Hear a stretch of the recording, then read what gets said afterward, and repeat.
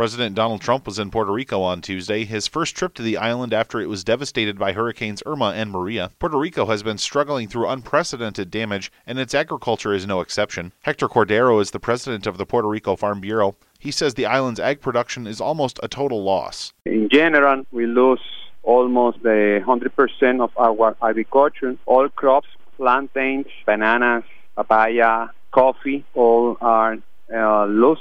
Dairy represents the biggest sector of agriculture in Puerto Rico. Cordero is a dairy farmer himself, and he says dairy farmers are having trouble accessing their farms and getting their milk to processors. Currently, the industry is operating at a production level of about 50%. The biggest problem our dairy farmers have is the access to the farm, and it's impossible for the trucks from the dairy processor to get in the farmers.